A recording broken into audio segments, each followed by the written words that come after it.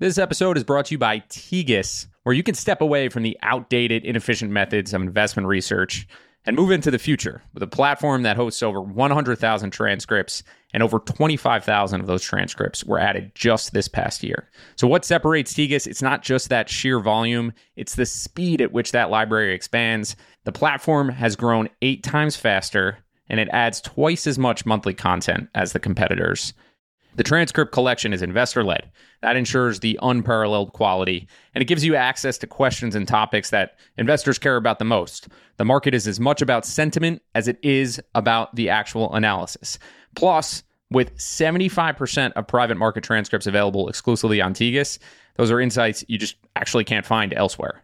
So with Tegas, you have the most comprehensive, insightful, and rapidly growing transcript library at your fingertips. So check out the vast, quality-driven transcript library at tegas.com/Patrick. Today's episode is sponsored by public.com. That's where you can earn a 5.1% annual percentage yield with a high-yield cash account.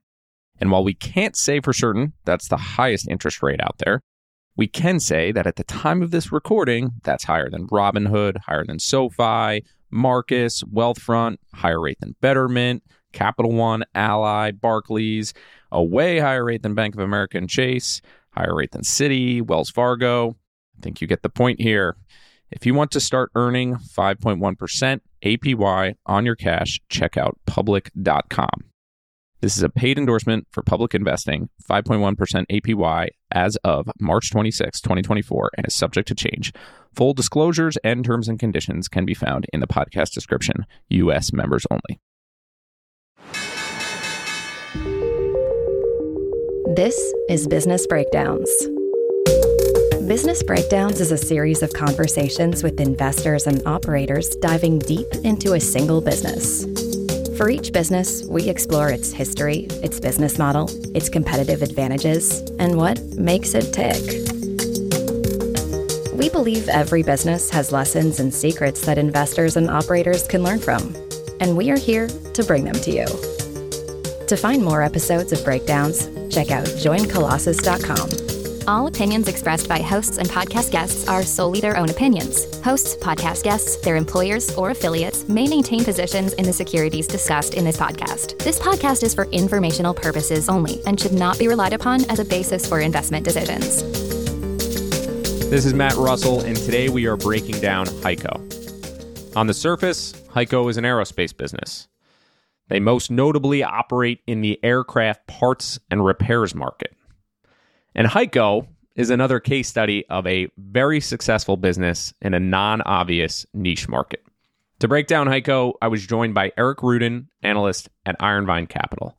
Eric does an incredible job of explaining the HEICO story with some simple analogies to other industries, and he brings numbers to frame the value proposition of exactly what HEICO is doing.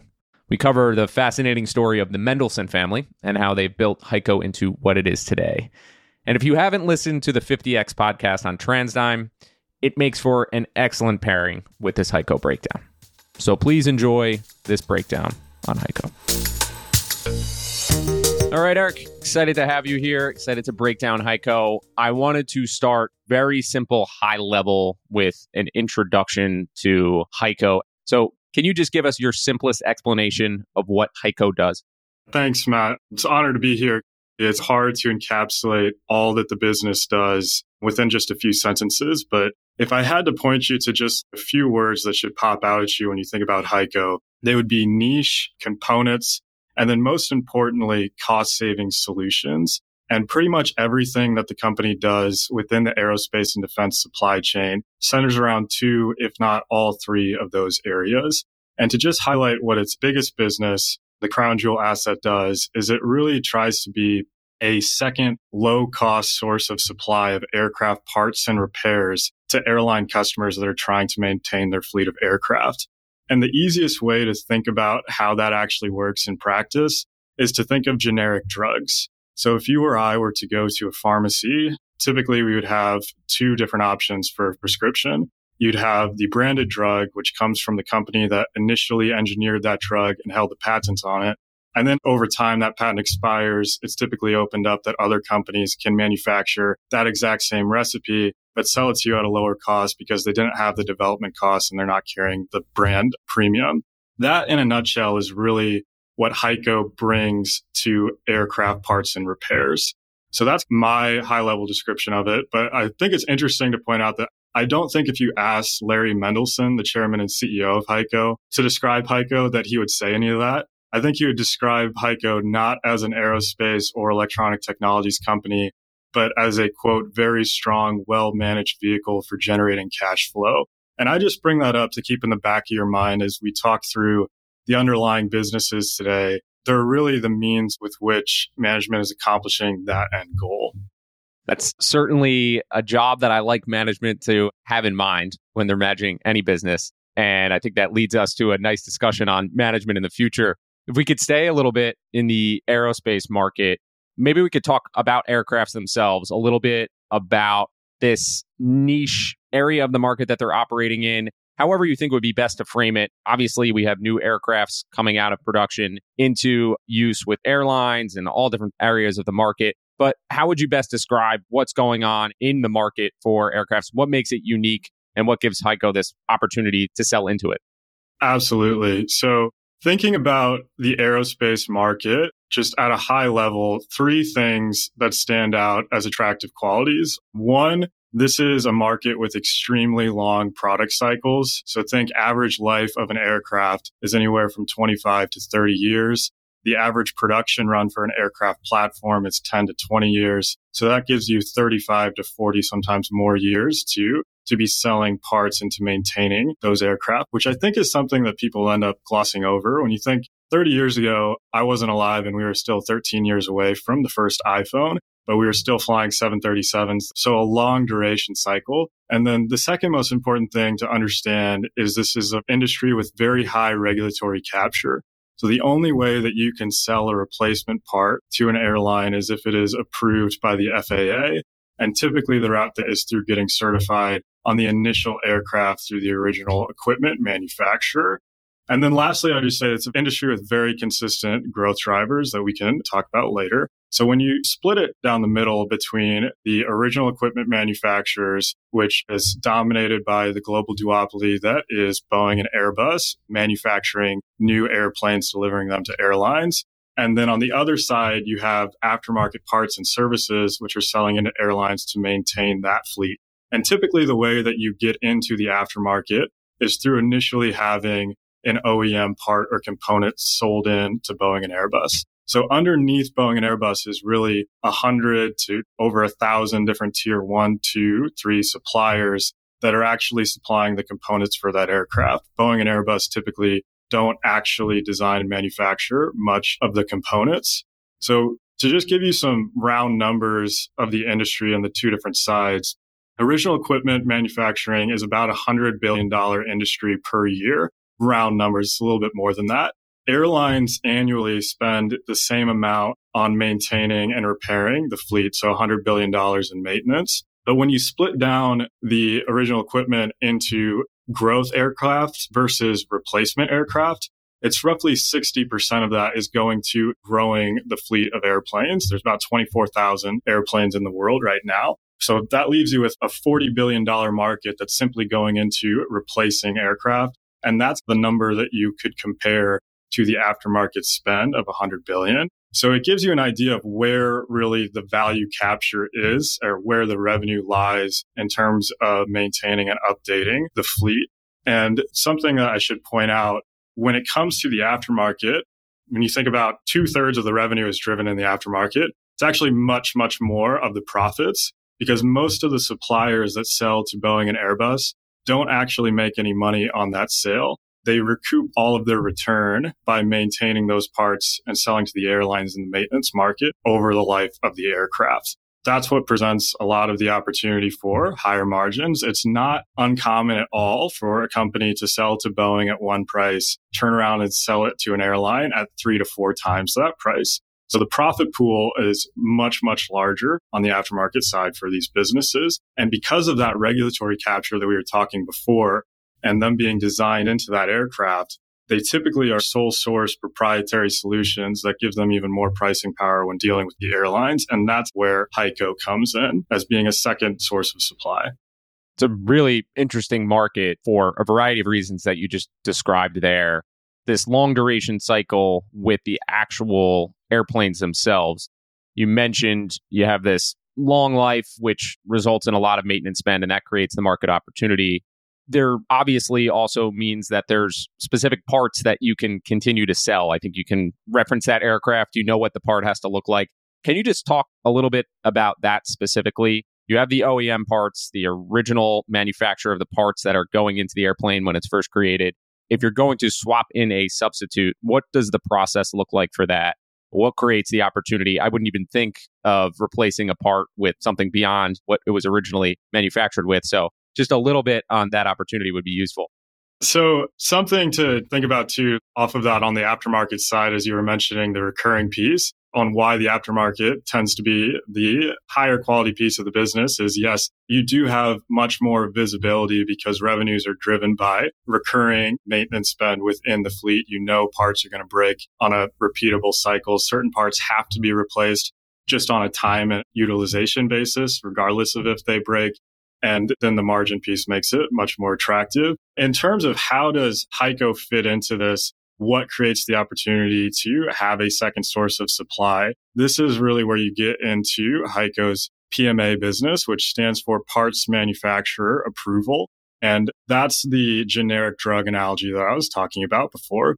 So what HEICO does is they will take an OEM part, reverse engineer it so they don't have the same upfront design and development costs. It's much easier to make something once you know it's already been made. And then they will go through a honestly more strenuous certification process with the FAA than even the original equipment manufacturer would have. Because when an original equipment part is certified, it's certified as part of the overall aircraft certification process. When HEICO certifies a part with the FAA, the entire process is focused on that specific part. And HEICO is maniacal about quality in that process. And they tend to focus on less safety critical parts. Those tend to be a easier sell both to the FAA and to airlines. And then that part then has to get approved by the airlines themselves again. So there are multiple levels of qualification process before this ends up getting in to the fleet. And that creates a pretty significant barrier to entry because you can really only run so fast in terms of new part development. That makes a lot of sense. And yeah, it's always interesting when there's these regulatory barriers to entry. But if you can find yourself inside of that, on the other side of the approval process, then you could be sitting nice. Now, you mentioned the disparity in terms of pricing between where these OEMs are selling to Boeing and Airbus for the initial release of the plane versus where they sell to the airlines. I imagine that has something to do with industry dynamics and just who has the power in terms of the negotiations. When HEICO is selling a part and competing against an OEM part, what does that price disparity look like? What type of discount are you looking at when you're buying a HEICO part versus an OEM part? So the cost savings is a major piece of the value proposition here. When you think about the airline's spot in this ecosystem, they're caught between a rock and a hard place because when they try to go buy the plane initially, you only have two global suppliers. And then when you turn around and you try to maintain it, you're often just dealing with a bunch of mini monopolies. So that's where a second lower cost source solution opens up. And because HEICO doesn't have the same upfront development costs as the OEMs, they're typically selling those parts to the airlines anywhere from a 30 to 40% discount. And what's interesting is their strategy over time when it comes to pricing beyond just that initial discount is often to pass on a lot of the incremental savings over time to their customers. Because of the industry structure and the monopoly structure we were talking about with OEMs, that leads itself to a lot of pricing power over time. So it's not uncommon for OEMs to be raising price at a mid-single digit rate year after year. So when HEICO's initially comes in at a 30 to 40% discount, it grows over time because they don't pass on price to nearly the same extent that the OEMs do. So what could be a 30% discount could be sitting in 5 years at a 50% discount. And not only does that pass on more savings to customers, but it just incentivizes longer term relationships.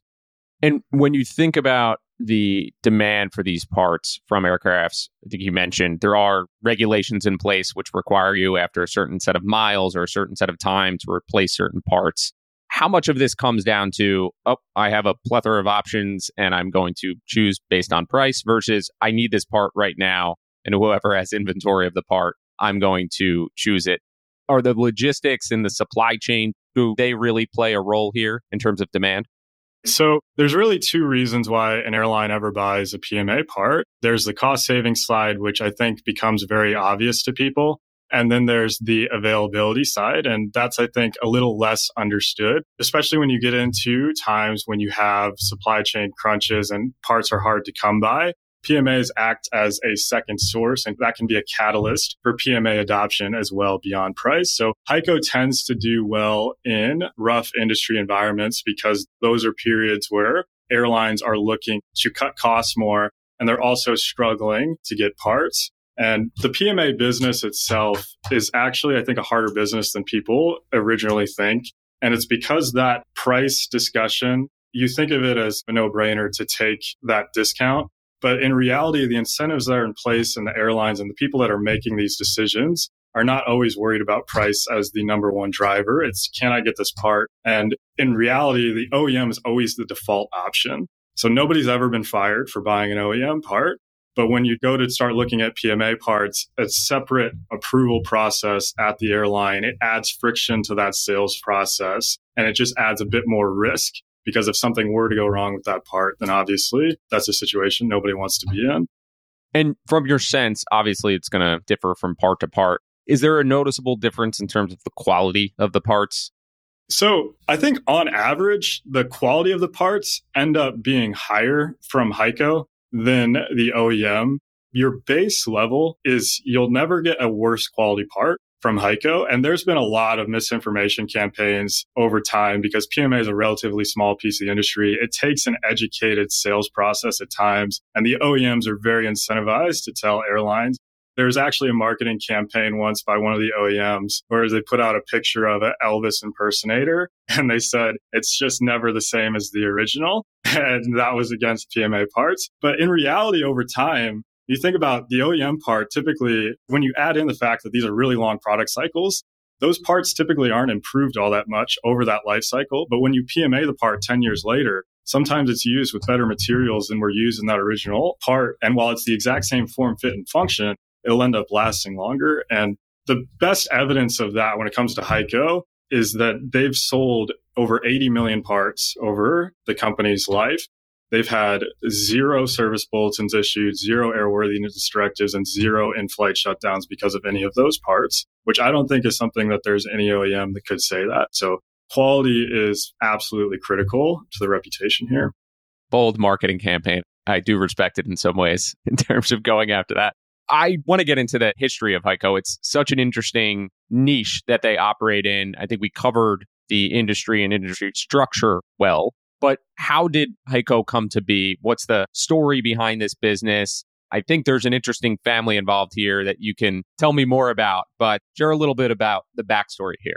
So no discussion of HEICO is complete or really should even get started without talking about the Mendelsohn family, who have been running the business for now coming on 34 years. So the family is Larry Mendelsohn's the chairman and CEO, and then his 2 sons, Eric and Victor, are presidents of the 2 segments.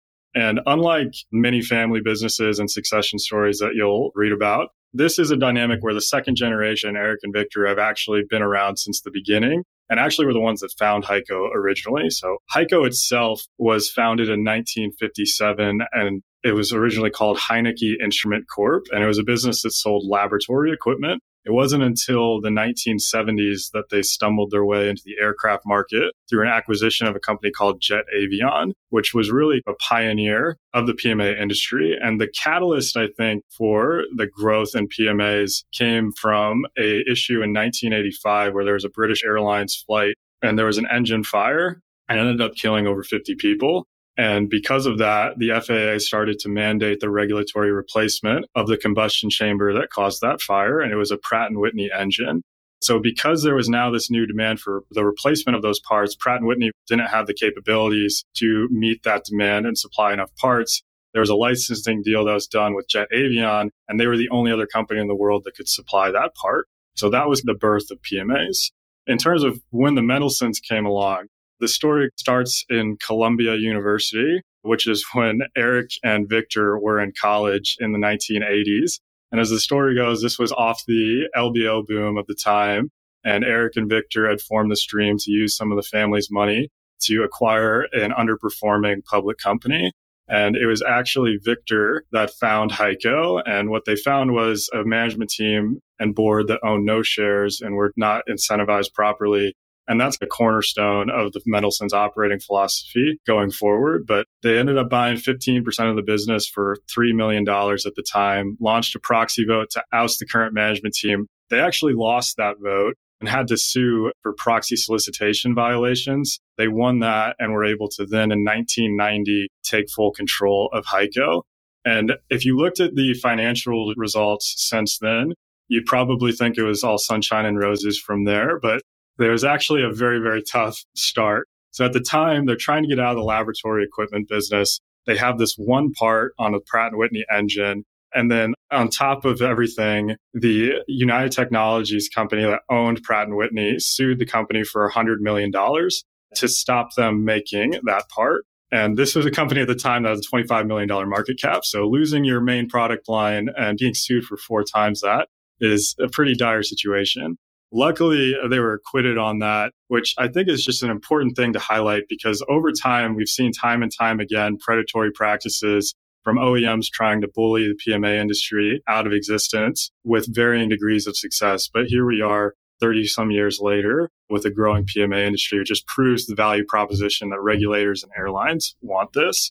In terms of what got HEICO to be in the position that it is today, the other historical event that's important to call out is in 1997, the Mendelssohns had formed a relationship with the chairman and CEO of Lufthansa Airlines and pitched them on the value proposition that PMA could bring to their maintenance, repair, and overhaul capabilities and the cost savings it could drive.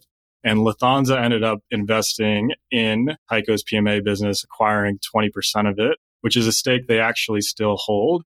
And what that did was a few things. Obviously, it massively accelerated PMA development, but it also gave HEICO a very unique information advantage where they were able to use Lufthansa's technical data and Lufthansa could pick out the highest volume, highest value parts for them to PMA.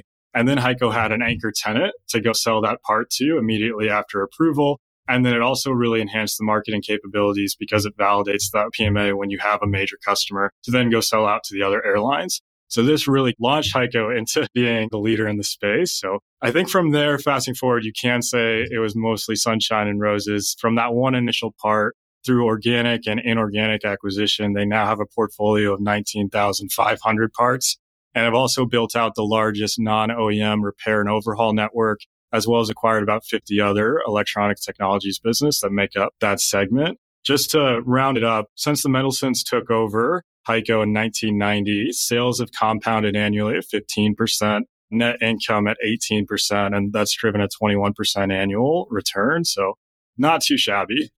Not bad. Mendelssohn brothers, different college experience than I had, was not doing takeovers, but admire that. And while they seem to be on the other side of bullying campaigns, they seem pretty sharp themselves in terms of business operations. On the Lufthansa deal, that 20% stake, do you have any idea of what that would be worth now? Just ballparking when they invested versus what the business has become?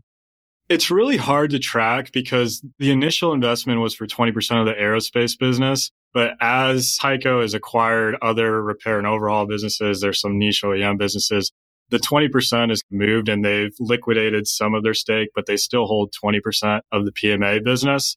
So I don't want to put out a number because it'll be probably pretty off, but it's safe to say that it's many, many multiples of the initial, which was 25 million and increased eventually to 50 million.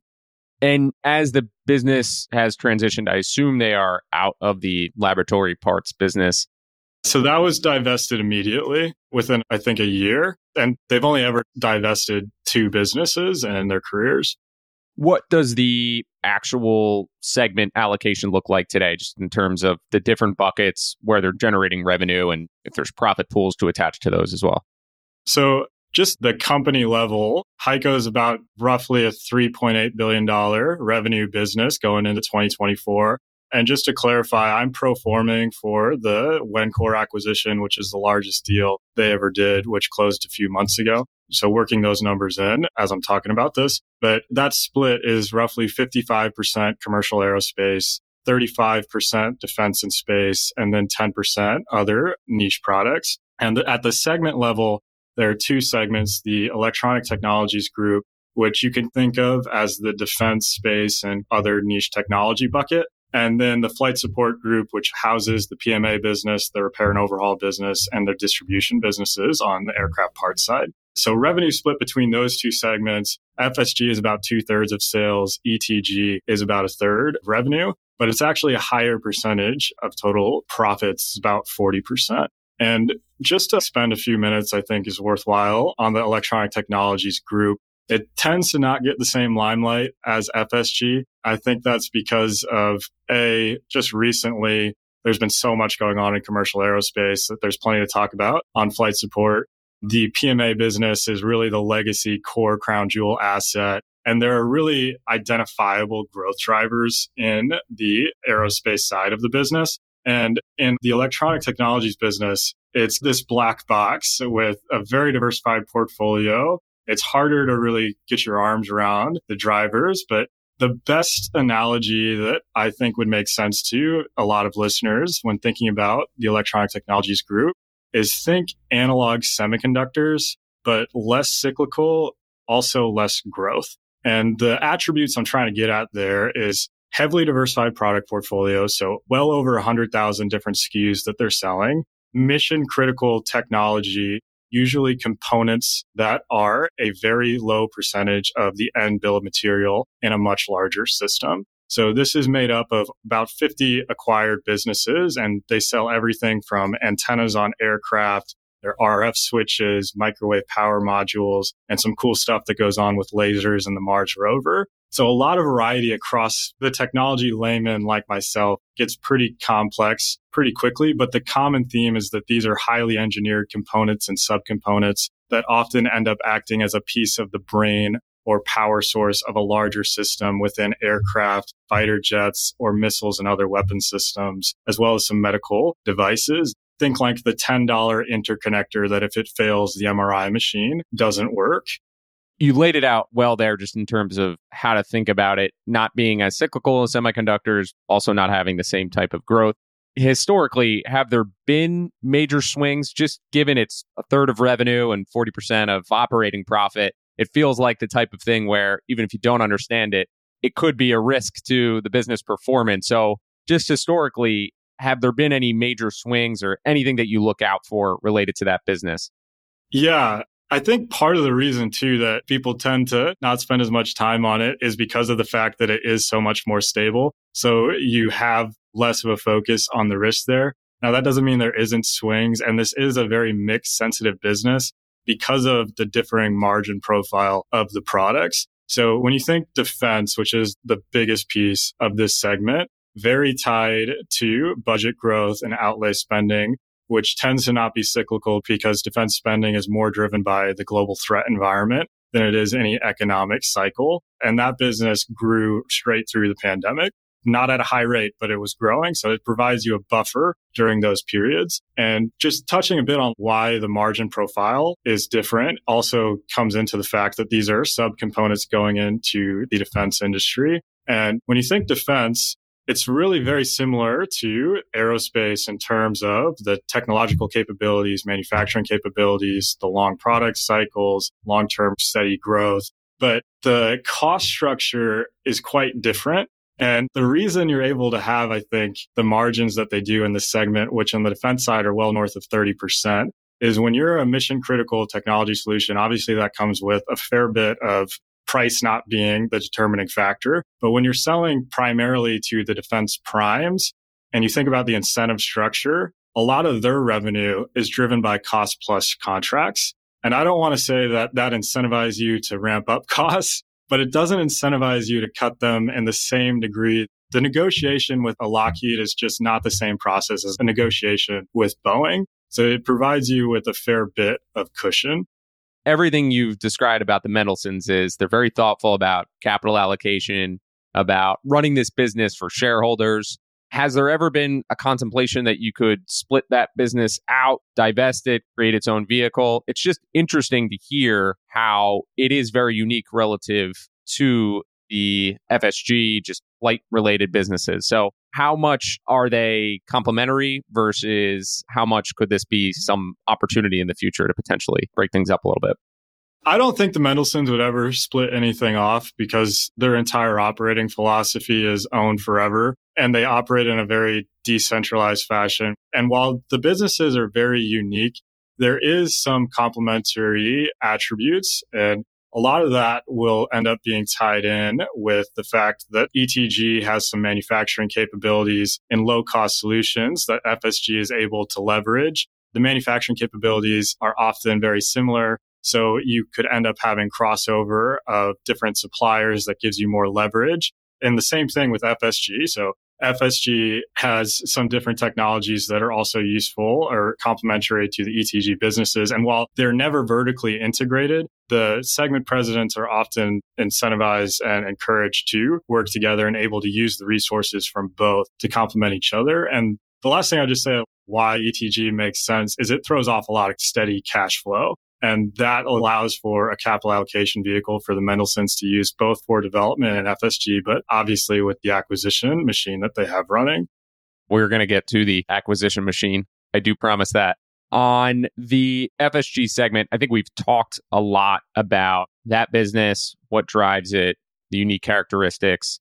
Are there any other things that have been missing there? And specifically as it relates to HEICO, it's a market where they're generating nice steady margin, seems to be growing very successfully. What else are the major drivers of that segment line for HEICO? Some things that we haven't touched on that I think are important is to just have a discussion about HEICO's go-to-market strategy against the OEMs, because it is quite unique and it's probably the best example of the prisoner's dilemma in practice that I've come across. So when HEICO is going up against an OEM for any given part, the goal is to get to 30% market share and then leave the OEM alone. And the rationale behind that is because if you run the math on the contribution margin of the OEM at a 30% premium at about a 50% margin, and then HEICO at a 30% discount to that at typically something around a 30% margin, once you get above a 30% market share, you start incentivizing the OEM to cut price. And if the OEM starts cutting prices, then there's really not a strong incentive for the airlines to stick with the PMAs. So HEICO's strategy in a way is we'll take a bit of your market in these parts, but we're not a significant threat to you. And the other thing they do in that regard is they don't go after what are called life-limited parts. And what life-limited parts are is really the crown jewel parts of the OEMs. They're parts that have to be replaced after a certain amount of flight cycles. And they're typically the most highly engineered parts, and they're the most safety critical parts and have the best margins for the OEMs. So HEICO tends to leave those alone. And really, it's just trying to incentivize behavior where both can coexist. And then in terms of drivers of the segment, it's really air travel at a high level. And the way to think about air travel growth historically is flights tend to grow around 4 to 5% a year. And it's very highly correlated to global GDP. And as economies around the world expand and as people move up into middle class, one of the first things they do is they start to travel. So as GDP per capita increases, there's a linear relationship with flight growth. Something that's interesting that I don't think a lot of people understand in terms of the runway that's left for air travel is I've seen a wide range of estimates from as low as 20%, but certainly not higher than 50% of the world has ever been on a plane. So even though this has been a very steadily growing industry for multiple decades, there is a very long runway to continue doing that for a long time. I'll put COVID aside for a minute, and I do want to know those numbers. But if you look at typical recessions, maybe financial crisis, maybe 15, 16 timeframe, what type of drawdowns do you see in that FSG business specifically? How drastic is it? So COVID is an entirely separate beast. And just to give everybody some numbers around what happened with air travel with COVID, for a few months stretch of time, global passenger levels were down 90%. Outside of COVID, there's never been more than a mid-single digit decline in passengers. So the difference in the fall off in demand it's a completely separate discussion. But setting COVID aside, there's only been 3 other years really in history that global travel has declined. And it was the recession of the early 90s. It was coming out of 9/11, and it was the great financial crisis. And you have anywhere from a 2 to 5% drawdown in travel during that time period.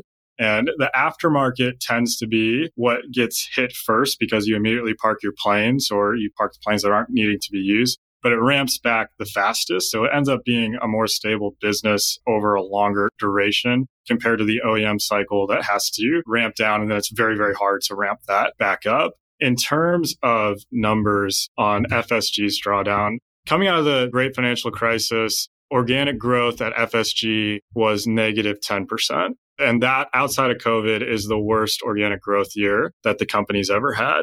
And the last thing I would just note is that cycles tend to be very, very good for HEICO. And it's because of the reasons I think we touched on earlier, that when there's a drawdown and airlines are looking to cut costs, obviously a very good way to do that is to cut your maintenance spending. And a way to cut your maintenance spending is adopt more PMA parts. So maintenance spending is the 3rd largest expense for airlines. So that ends up being a decently material driver. I want to know how low organic growth was during COVID. On a year-to-year basis, it wasn't that bad because HEICO's 2020 started in November of 2019. So they had some decent contribution. But if you look at the 3rd quarter of 2020, organic growth was negative 44%. And while that's drastic, it's significantly better than their competitors. So competitors at the time were in the mid 50s to low 60s types of drawdowns, which again just gets back to the fact that you're more likely to adopt PMA parts. So the other thing that's important to note about, it's not just during the cycle where customers adopt PMA parts. Once you adopt a PMA part, the incentive to switch back to the OEM is non-existent. So it's very, very sticky revenue. So coming out of downturns, HEICO tends to gain share at a much more accelerated rate. And also, there's the M&A aspect of it during downturns as well, where this management team tends to be opportunistic, which we can talk about that as well. We've talked about OEM versus PMA, but is there PMA versus PMA competition as well? Are there others selling parts similar to HEICO? Not really, not nearly to the same extent. So when you look at the PMA industry, it's for a few reasons. HEICO is by far the largest in the PMA space. I think I could reasonably estimate that they have somewhere around 75% market share of PMAs. And when you think about their parts portfolio, 19,500 parts, that was significantly enhanced by the Wencor acquisition that I just mentioned briefly in the beginning. Wencor was the 2nd largest player in PMA. So before that acquisition, HEICO was around 12,000 parts. Wencor was somewhere around 7,000. So the combined entity is now 19,500. Now that Wencor is not out of the picture, but underneath HEICO, the next closest competitor has less than 2,000 parts. So the scale differential is quite different. And the value proposition that you're able to offer airlines is compounded when you have more scale, which I think is something that is important to touch on in a bit. But the other thing about why there's not really much competition in PMA is the barriers to entry are relatively high, and it would take so long. HEICO is the gold standard. They have the best relationships with the FAA and the airlines, and they can still only pump out 500 to 700 new parts per year. So even if a startup was looking to do that with no reputation, even if they could do that, you're talking about multiple decades before you replicate that portfolio. And then if you're going to start developing a bunch of parts, why go after HEICO's parts when there are thousands and thousands of other parts in the white space for you to go attack? Because trying to pitch an airline on selling 5% versus HEICO's part after HEICO's already made that initial frictional sale to get a 30% discount is just going to be a lot tougher than going to a new part and offering 30%. So there tends not to be nearly as much competition. And has that always been the case? It makes sense in terms of why it would be hard to break into the industry. But as the industry was forming, what led to it just having this sole leader and not having that competition amongst players? I think, honestly, it gets back to the Lufthansa investment that we were talking about. I think that is a really key pivotal moment because when you have an airline partner, it just gives you such an advantage in terms of being a first mover and being able to accelerate development. But really throughout history, when PMAs were more in a nascent stage, it still wouldn't have made much sense to really compete over each other because of those dynamics of there's just more white space to go take and then have an easier sales process to the OEM versus trying to compete with each other on a slimmer pricing discussion.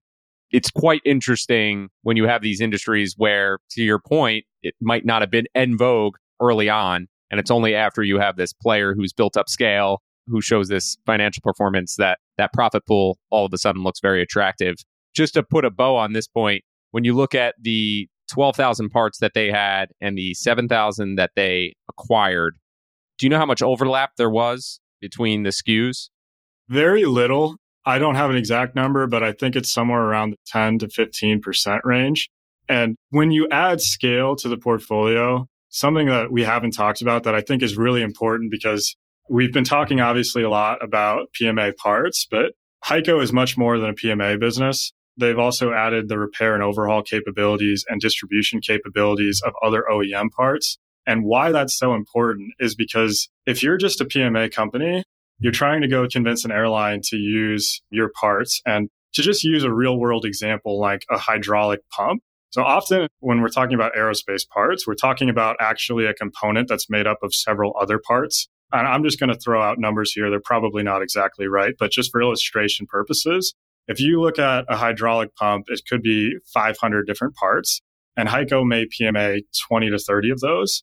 So you're then having to go convince an airline to buy 20 to 30 parts at a 30% discount. And while that's a powerful pitch, it ends up being a low percentage of the bill of materials. But now let's say that instead of just being a PMA business, you also have repair and overhaul capabilities to where you can repair that pump for the airline. And then let's say you also have distribution capabilities to where you are the distributor for some of the other OEM parts on that pump. Well, that just gives you a much stronger relationship with the airline where you don't have as much friction in the sales process. It gives you more visibility into the parts that are moving at high volume. So it informs your PMA development process. So you may now go and PMA more parts on that pump. And then as you develop that relationship with the airline, you're able to offer more cost savings over time. And it's really because you're able to then control both your turnaround time on the repair and your supply of parts. So you get into these situations where now you can go to the airline and say, I can repair this pump. It's going to cost you $10,000 and I'm going to have to wait 3 months on all the OEM parts. Or I can do it with some of my PMA parts. And because I control the distribution of these other OEM parts, I can do it for $9,000 and it'll only take me 2 months. So that's how these things work together to compound the value proposition to the customer. It makes a lot of sense that those relationships would evolve in a very favorable way over time, where the selling strategy becomes not easier necessarily, but you have a lot more that you can offer when you start to have all these different capabilities inside. I think some of that comes from the M&A strategy, which you've tapped on a bit here throughout the conversation. It seems like it's core to the DNA of the business. So talk a little bit about the history of M&A inside HEICO and what it's meant to the growth of the business. So HEICO's overarching goal has been to grow the bottom line at 15 to 20% a year annually. And about half of that growth historically has come from M&A. And I would describe the M&A strategy at HEICO as very disciplined, very opportunistic, and very aligned with incentives in terms of creating an ownership environment. So since the Mendelsons took over, they've done over 98 acquisitions. They've only divested 2. So they really try to be the acquirer of choice and forever home for businesses. And to just give you an idea of how effective they are, they've deployed over $5 billion for M&A over 34 years. There's been less than $10 million of cumulative restructuring or impairment charges on those deals. And that really comes from, there's just a refusal by the Mendelsons to overpay. They really view capital as it's their money, their family's money, their friends' money, and they're not going to do anything to blow that up. Are there quantifiable metrics that they use to key in on acquisitions, whether it's either what they're buying at or the return on capital that's been? Most acquisitions that they do are smaller, medium-sized businesses that they're able to acquire at mid to high single digits cash multiples. So that gets you right into a teens type return before considering the growth that you're able to deliver by coming into the HEICO environment. And really all they're looking for are critical technologies. Usually that's expressed through high margins. So typically you're looking at high teens to 20% margins is the base level that they're looking for. And usually entrepreneur-led businesses has been the model. And the way they go about structuring deals historically has been when you find those entrepreneur-led businesses to leave a substantial piece of the equity to those entrepreneurs. So typically 20% of the equity gets left with the entrepreneur. With bringing them into the organization, you want to align the interests. You mentioned they have a decentralized culture, which gives some freedom to operate the business as they see fit. But I do imagine that there needs to be some centralized strategy in terms of offering the airlines all of the capabilities. So how do they balance those two things together? So it's definitely the gold standard, decentralized, let decisions happen locally strategy. The Mendelsons will be the first to tell you that the people in the field running these businesses are much more knowledgeable about the markets than they are. So there's really no middle layer. There's subsidiary presidents, and then there's the Mendelsons. And really what the Mendelsons do is just incentivize and encourage those presidents to work together, give them the resources to get stuff done. And they do that through basing compensation on operating profit and operating cash growth at each of the subsidiary levels. And what ends up happening is a lot of these subsidiary presidents end up running the businesses like they own it because they used to own it. Over 90% of the acquisitions of entrepreneur-led companies that HEICO's done are still led by those entrepreneurs, and they still own a significant piece of the business. So it doesn't take a lot of encouragement to get them to work together, even though it is a decentralized structure.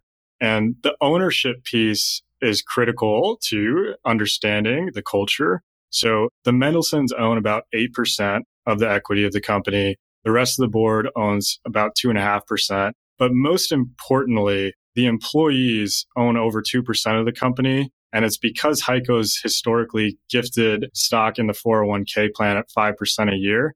And that's ended up creating a lot of multimillionaires down at the factory level throughout the company. There are over 400 employees at HEICO that have over $1 million of HEICO stock in their 401k. And on average, HEICO employees own more in stock than they make in annual compensation, which is something that I've seen public company CEOs that don't have that same alignment. It's interesting, and it brings up the natural comparison of HEICO to TransDigm. We did an episode with TransDigm on the show 50X that was very detailed. There's a lot of overlapping similarities between these businesses. Could you just compare and contrast where they're similar, where they're different? Just an overview in your own words. Absolutely. So this is always a fun, healthy debate because if you're an aerospace and defense analyst, inevitably, you're going to find yourself looking at these two businesses. And when you do, I like to joke that Larry Mendelson's the angel on one shoulder and Nick Howley's the devil on the other. And I mean that as no disrespect at all to TransDigm. I think you could make a very real argument that it's a better business than HEICO, but they're so remarkably similar, yet remarkably different. Both are extremely, extremely high quality. Similar exposures from a defense and aftermarket perspective. They both generate most of their profits through part sales. They're both run by talented management teams. Both have a decentralized M&A program as core to their capital allocation, and both try to align an ownership mentality within the culture. But the way they've gone about employing those strategies is almost opposite in a lot of other ways. So where HEICO tends to leave businesses alone, TransDigm has been very willing to go in and cut costs and divest pieces and been very effective in doing that. Where HEICO typically runs at very low levels of leverage, TransDigm is very comfortable to run at 6 times and routinely does so. And then most importantly, where HEICO's entire value proposition tends to rely on offering customer savings, TransDigm is very notorious for raising prices, which I think is something that can be exaggerated at times. But the good news is they really don't compete as much as I think most people think, and a lot of ways end up working together. So from an investor's perspective, they can complement each other quite well. When you say they end up working together, how does that happen?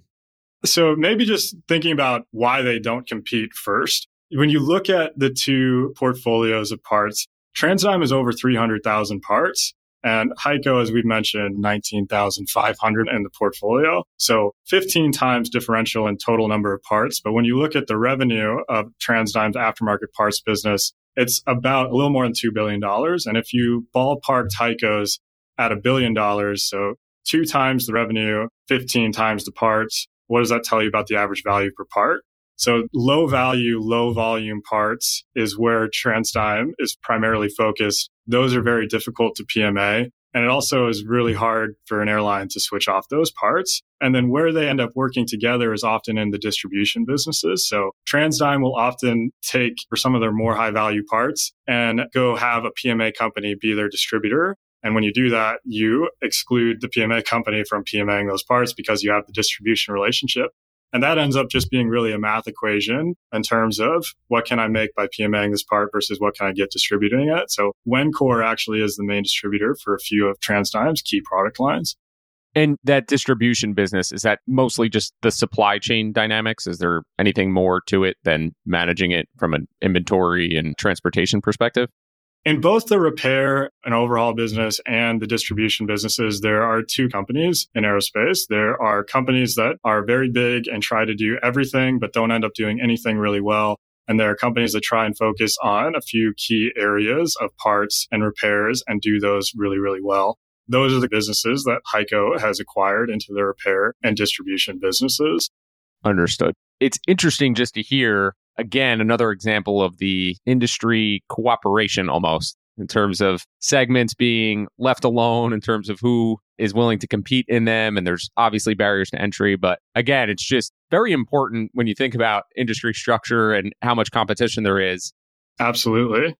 When you round everything together, we gathered a lot of interesting information there just in terms of the numbers, organic versus M&A growth. What does the business look like just through the income statement? What does the earnings profile look like? How much of that is actually converting to free cash flow? And anything else you would point to just in terms of how you think about the financial model of this business?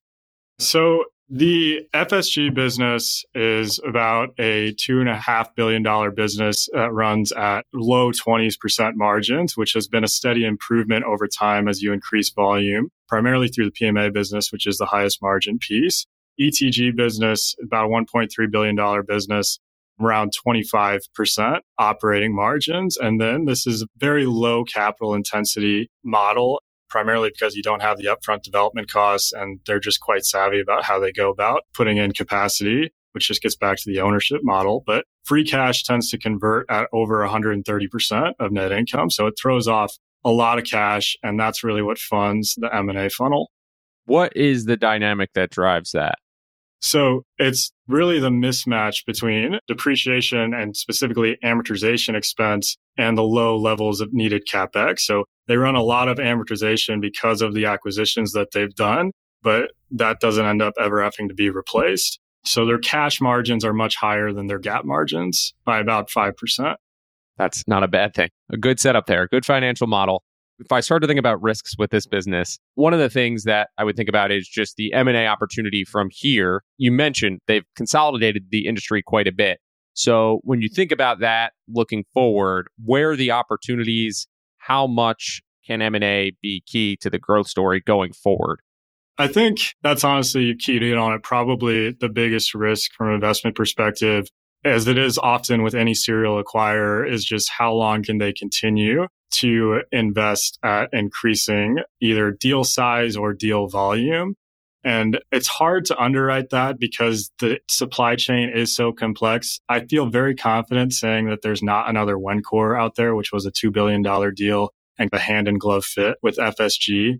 But I do think that there is plenty of runway to do a lot of smaller 10, 20, 50, $100 million deals, because the supply chain is just so fragmented and so diverse. But I do think it's going to start to trend more towards, and we started to see this before the Wencor deal, that deals have started to shift towards the electronic technology segment into more niche areas rather than in the aerospace market. And I'd say that's a risk. I think it's the piece of the investment thesis where you're really relying on the Mendelssohn's capital allocation savviness, which they obviously have a really good track record of. But honestly, when you look at the bull case for HEICO, I think half of it is these are really good underlying businesses, and half of it is you're trusting the Mendelssohns to continue to prudently invest the cash that they threw off. And the Mendelssohns will tell you that even if they didn't have another PMA part developed, that they think that they can hit 15% bottom line growth by expanding into other areas. And they'll buy ice cream cone stands if they can do 20% margins. 15% is an insane number to point to. That's not setting the expectations low for yourself. But I do respect and admire that confidence and the track record to prove that they can do it. When they do make those acquisitions in the ETG business, how does the market respond to those? I think anytime a press release comes out that HEICO's done an acquisition, people get excited.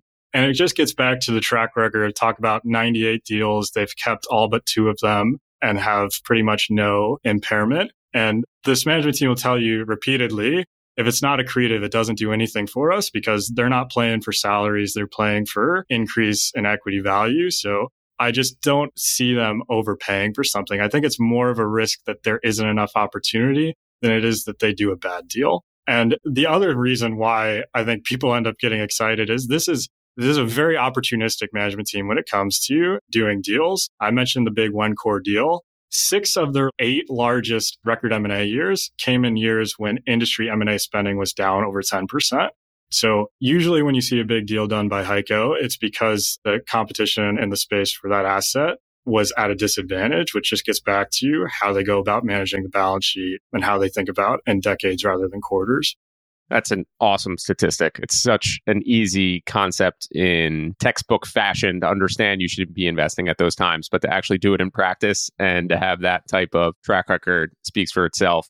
When you think about the succession plan, it sounds like you have the brothers who are still of able age to be managing this business. Are there any considerations when it comes to succession plans and just who's operating the business?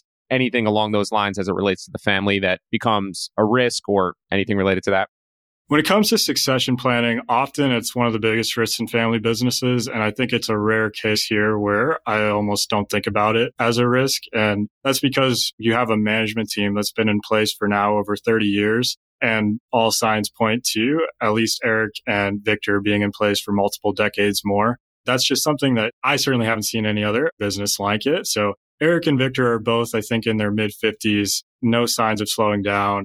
And then I think because of the decentralized model, the bench is extremely deep here at the subsidiary president level. I think the Mendelssohns would tell you that a lot of those presidents are more skilled than they are, but you don't see who they are on earnings calls. And do you think there's any risks that we haven't touched on? I think obviously you have just general macro trends, flights and aviation and just willingness to get onto planes, but anything else that we haven't covered that you would point to as a risk for the business? Certainly, if we have another COVID, that's going to blow up at least the near-term picture. But I think front and center, the biggest risk is that you have a part failure that causes a crash. That would be Armageddon scenario for PMAs as an industry. And that's why there's such the focus on quality.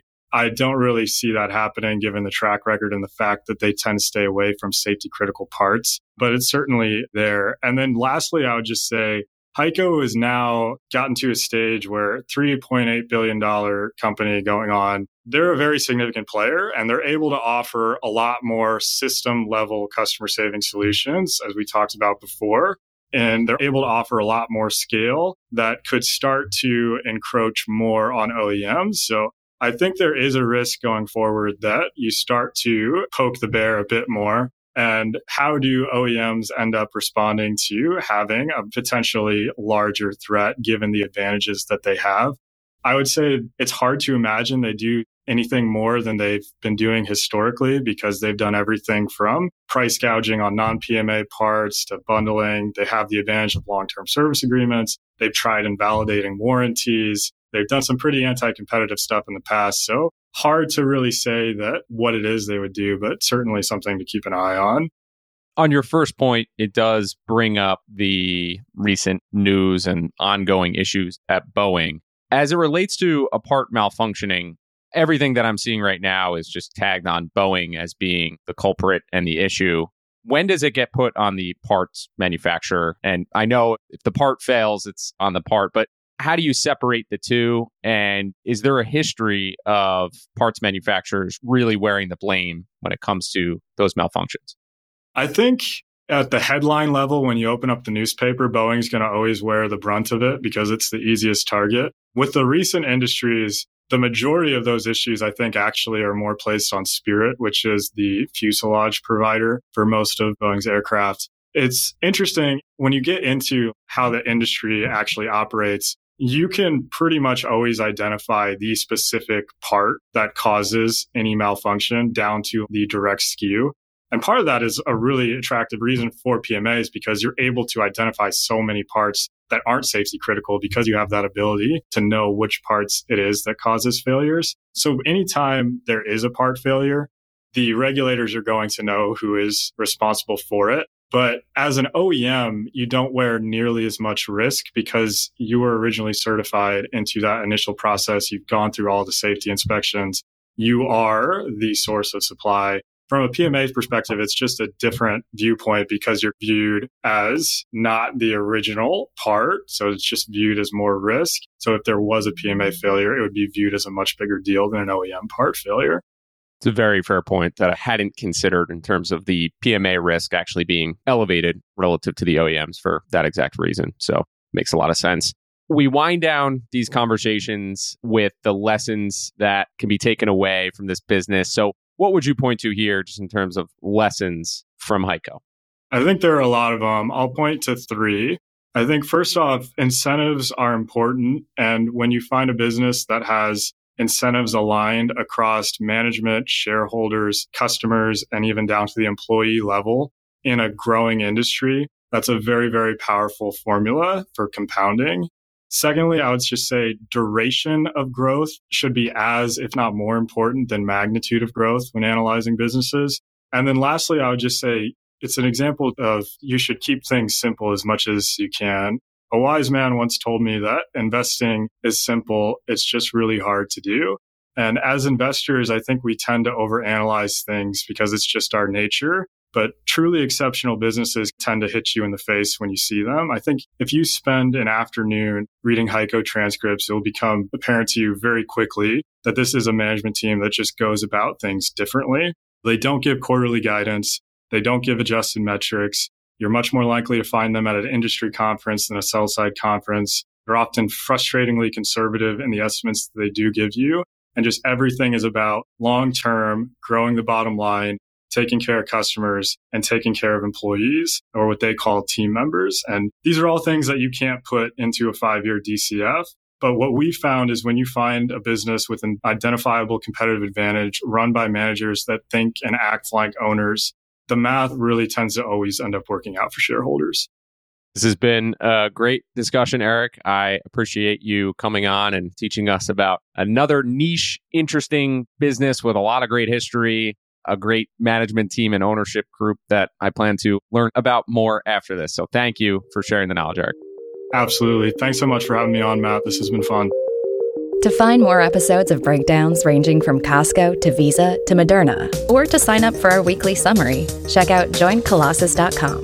That's JoinColossus.com.